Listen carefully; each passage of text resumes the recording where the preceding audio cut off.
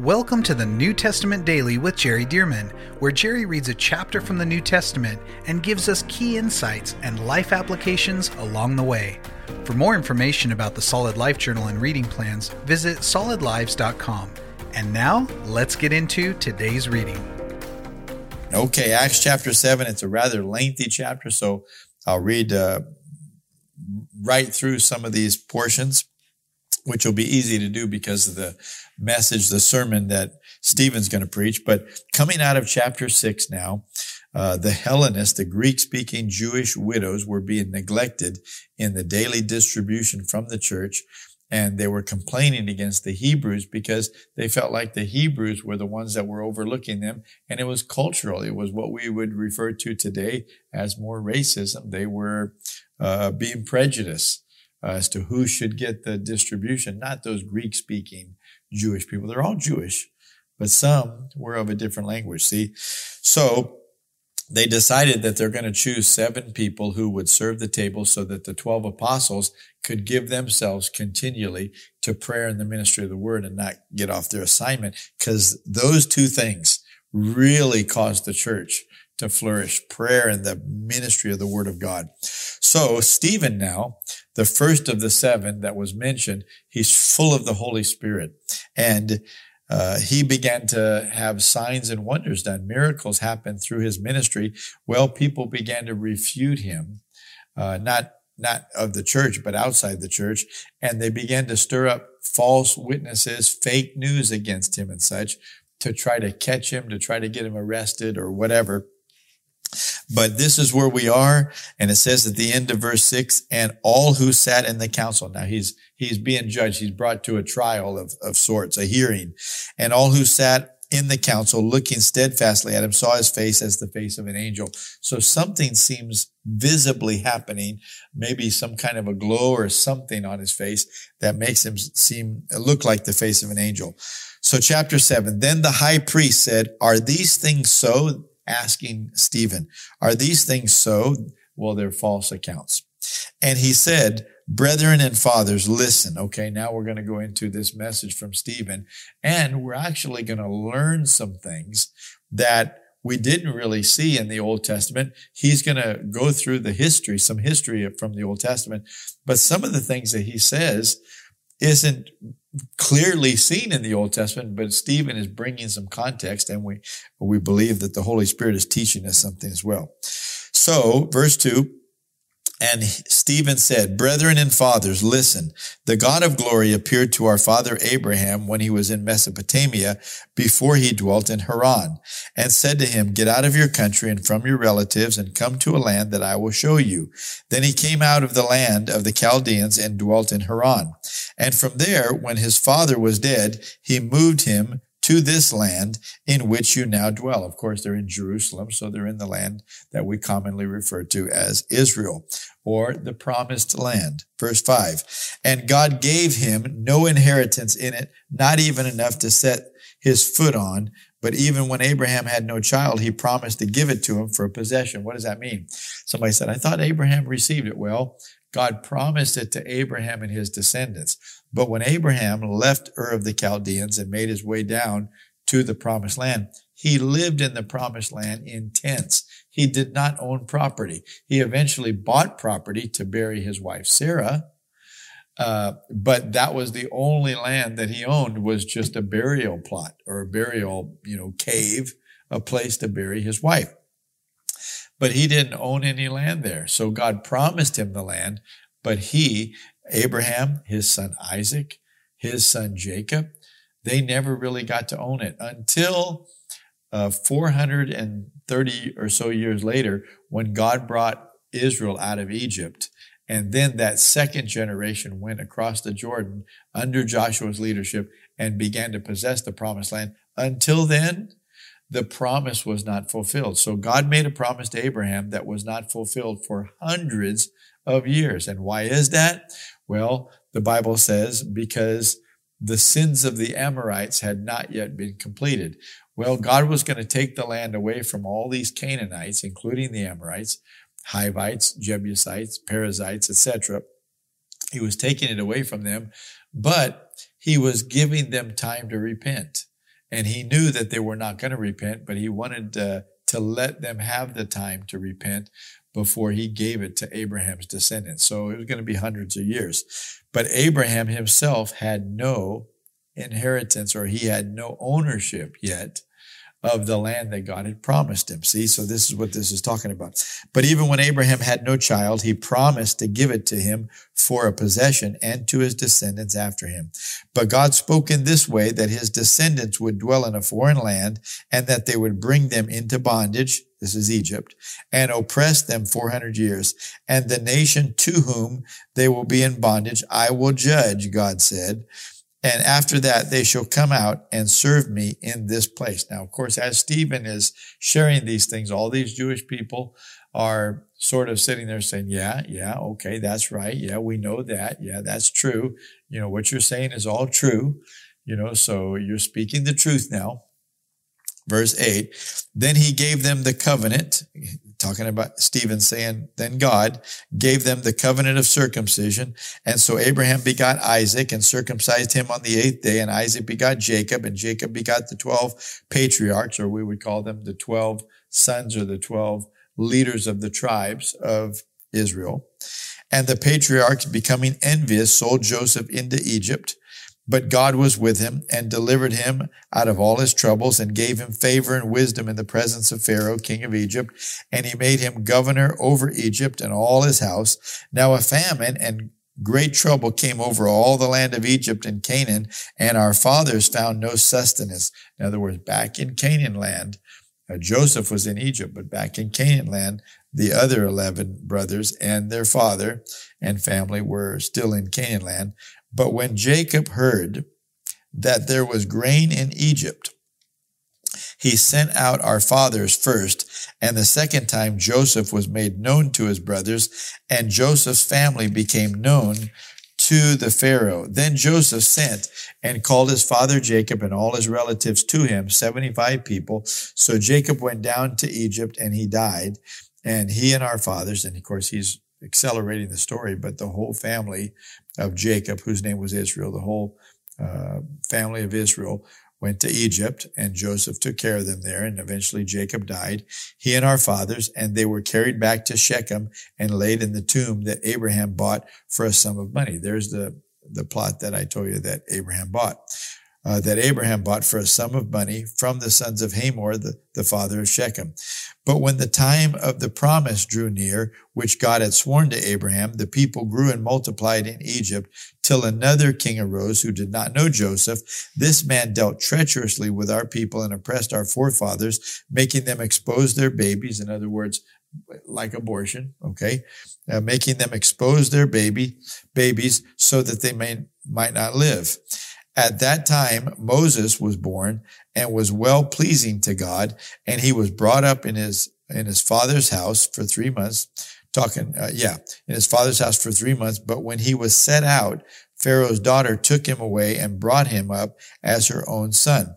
And Moses was learned trained in all the wisdom of the Egyptians, and was mighty in words and deeds. Now, when he was 40 years old, it came into his heart to visit his brethren, the children of Israel, and seeing one of them suffer wrong, he defended and avenged him who was oppressed, and struck down the Egyptian. For he supposed that his brethren would have understood that God would deliver them from his hand, by his hand. Moses supposed that his Jewish brethren, now Moses was raised in the palace, but the Jews were sort of like slaves in Egypt. Moses supposed that when he killed the Egyptian on behalf of the Jewish people, to save a Jewish person, that he supposed that would have spread, and people would have said, Moses is on our side. Moses is with us. God's going to use him to deliver us. He supposed that they understood that God would have delivered them by his hand, but they did not understand. And the next day he appeared to two of them, two Jews, Jewish people, as they were fighting, and tried to reconcile them, saying, Men, you are brethren. Why do you wrong one another?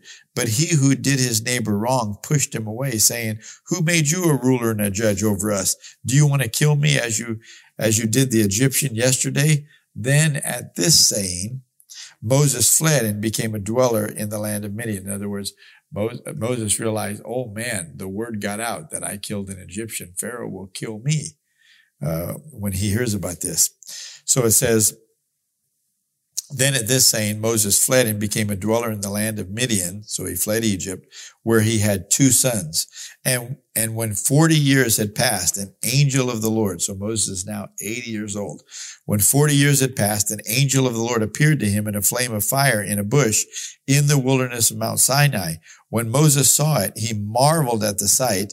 And as he drew near to observe, the voice of the Lord came to him, saying, I am the God of your fathers, the God of Abraham, the God of Isaac, and the God of Jacob. And Moses trembled and dared not look.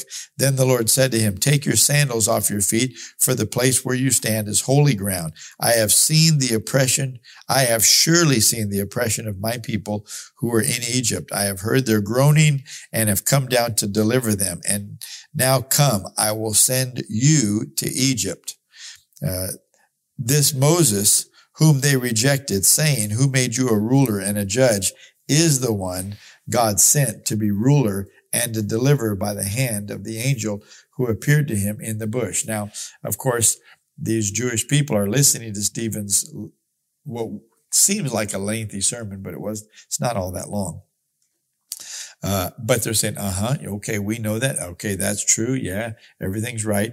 But Stephen is beginning to set the story up that he's getting to, because the fact that Moses was rejected, he's setting this up to be a precursor to how Jesus was called by God to be the deliverer of the Jewish people, and he also was rejected. Can you see that? Okay, verse 36. Stephen goes on to say about Moses, he brought the children of Israel out, after he had shown wonders and signs in the land of Egypt, 10 plagues, and in the Red Sea and in the wilderness 40 years.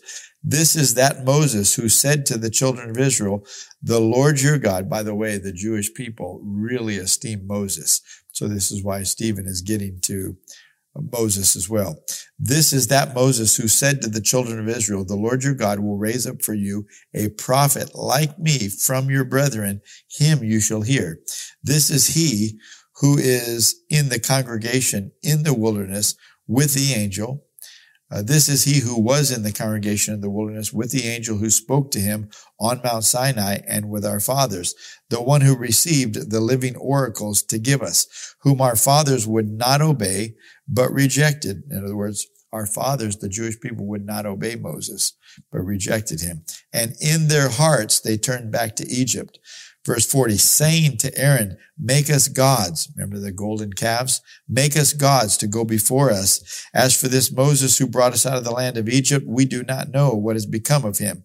And they made a calf in those days, offered sacrifices to the idol, and rejoiced in the works of their own hands. Then God turned and gave them up to worship the host of heaven, as it is written also in the book of the prophets. Did you offer me slaughtered animals and sacrifices during 40 years in the wilderness, O house of Israel? You also took up the tabernacle of Moloch, talking about a false god. You also, you did some things for me, but you were treating me like one of the gods and not God. And the star of your God, Remphan, images which you made to worship. You made images or statues and such to worship. And I will carry you away beyond Babylon. These are quotes from Old Testament prophets who spoke about and to the people of God back then in the Old Testament. Verse 44. Stephen goes on to say, our fathers had the tabernacle of witness in the wilderness, and he appointed, instructing Moses to make it according to the pattern that he had seen, which our fathers, having received it in turn, also brought with Joshua into the land possessed by the Gentiles, whom God drove out before the face of our fathers until the days of David, who found favor before God and asked to find a dwelling place for the God of Jacob. But Solomon built him a house. However, the Most High does not dwell in temples made with hands, as the prophet says, Quote, heaven is my throne and earth is my footstool. What house will you build for me, says the Lord? Or what is the place of my rest? Has my hand not made all these things? Verse 51. Oh, this is where the transition happens in Stephen's message. All up to this point, it's like the Jewish people are saying, okay, we know that. Yeah, that's true. That's right. But watch this. Verse 51. Stephen says, you stiff-necked and uncircumcised in heart and ears. Now, these Jewish people would say, we're circumcised. He's saying, but you're not circumcised in heart. You've got things in your heart that need to be cut away because they're blocking you from humbling yourself before the Almighty God, believing in his Messiah.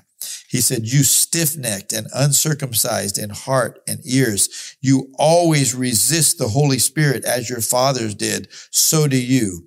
Which of the prophets did your fathers not persecute? And they killed those who foretold of the coming and just one, of whom you now have become the betrayers and murderers, who have received the law by the direction of angels and have not kept it. Verse 54, I tell you what, this is the boldness of the Holy Spirit to be able to speak in this hearing with the leaders, the council, and this whole crowd of people here. And Stephen, a table server, but full of the Holy Spirit, is declaring these things. Boy, I tell you what, this is powerful. Somebody said, well, he didn't use wisdom. Oh, yes, he did. The Bible says they could not resist the Spirit and the wisdom by which he spoke. Stephen is walking in the fullness of the Holy Spirit and the wisdom of God. Verse 54, when they heard these things, they were cut to the heart. Watch this. And they gnashed at him with their teeth. In other words, they were so convicted, but the pride of their heart, see that their hearts weren't circumcised. That pride of their heart needed to be cut away. So they were cut to the heart. They gnashed at him with their teeth. But he, being full of the Holy Spirit, gazed into heaven and saw the glory of God. While they're gnashing him in anger, I mean, they want to kill him so bad. He gazes into heaven, and watch this. And he saw the glory of God and Jesus standing at the right hand of God. Well, the Bible says Jesus is seated at the right hand of God. But notice, when they're about to kill Stephen, Jesus is standing. Oh, let me tell you. Jesus is so proud of what Stephen is saying. Stephen is defending Jesus.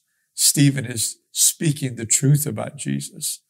And so as they begin to gnash their teeth and speak that they want to kill him and such, Jesus stands up and Stephen sees into heaven the glory of God, and he sees Jesus standing at the right hand of God, and he said, look, Stephen, right in the middle of this, he was caught up, and they're so angry at him, but he's seeing the Lord. And he said, look, I see the heavens open and the Son of Man standing at the right hand of God. Then they cried out with a loud voice, stopped their ears. They couldn't even stand to hear what he's saying anymore. It was so convicting, so enraging to them. And it says, they stopped their ears and ran at him with one accord. They ran at him to seize him, and they cast him out of the city and stoned him in anger, in rage. Can you believe this? And the witnesses laid down their clothes at the feet of a young man named Saul, who, guess what, became later the Apostle Paul. And they stoned Stephen as he was calling on God and saying, Lord Jesus, receive my spirit. Then he knelt down and cried with a loud voice, Lord, do not charge them with this sin. And when he had said this, he fell asleep. Well, that could mean, he got hit in the head with another rock and died. But it could also mean that God in his mercy allowed him to fall asleep and not to feel any more pain from that. But I want you to notice, similar to Jesus on the cross saying, Father, forgive them, for they do not know what they do. Stephen cries out, Lord, do not charge them with this sin. Talk about love. They are stoning you. I mean, inflicting horrible pain on you by chucking rocks at you on your head, your body, everything, until you die. And here you are saying, Lord, do not charge them with this sin. This is the love of God. This is a person that is truly filled with the Holy Spirit. You see the fruit of the Spirit coming out of him, even at his death. Oh, may we be so Spirit-filled that we're bold enough to stand for the cause of Christ, even in the face of death. And may our standing also have the fruit of the Spirit displayed, so that we're not angry and looking more like the devil than we are like our loving God. Oh, Stephen is a hero. And when we see him, we're going to thank him and congratulate him, because some things happen from here going into chapter 8 that caused the miracle of Samaria to happen in chapter 8. The conversion of Saul to becoming the Apostle Paul in chapter 9. And of course, the outpouring of the Holy Spirit and salvation for the Gentiles beginning in chapter 10. This is a powerful book, a powerful progression here. That's chapter 7. Don't miss tomorrow, Acts chapter 8. Thank you for joining us for the New Testament Daily with Jerry Dirmann. And thank you to those of you who have partnered with Solid Lives to help get this daily podcast and other resources like it to thousands of people around the world. If you would like to partner with Solid Lives, visit solidlives.com/give. To find out more about the ministry of Solid Lives, how you can be a part of this church planting and disciple-making movement, or for more great teachings and resources by Jerry, visit solidlives.com.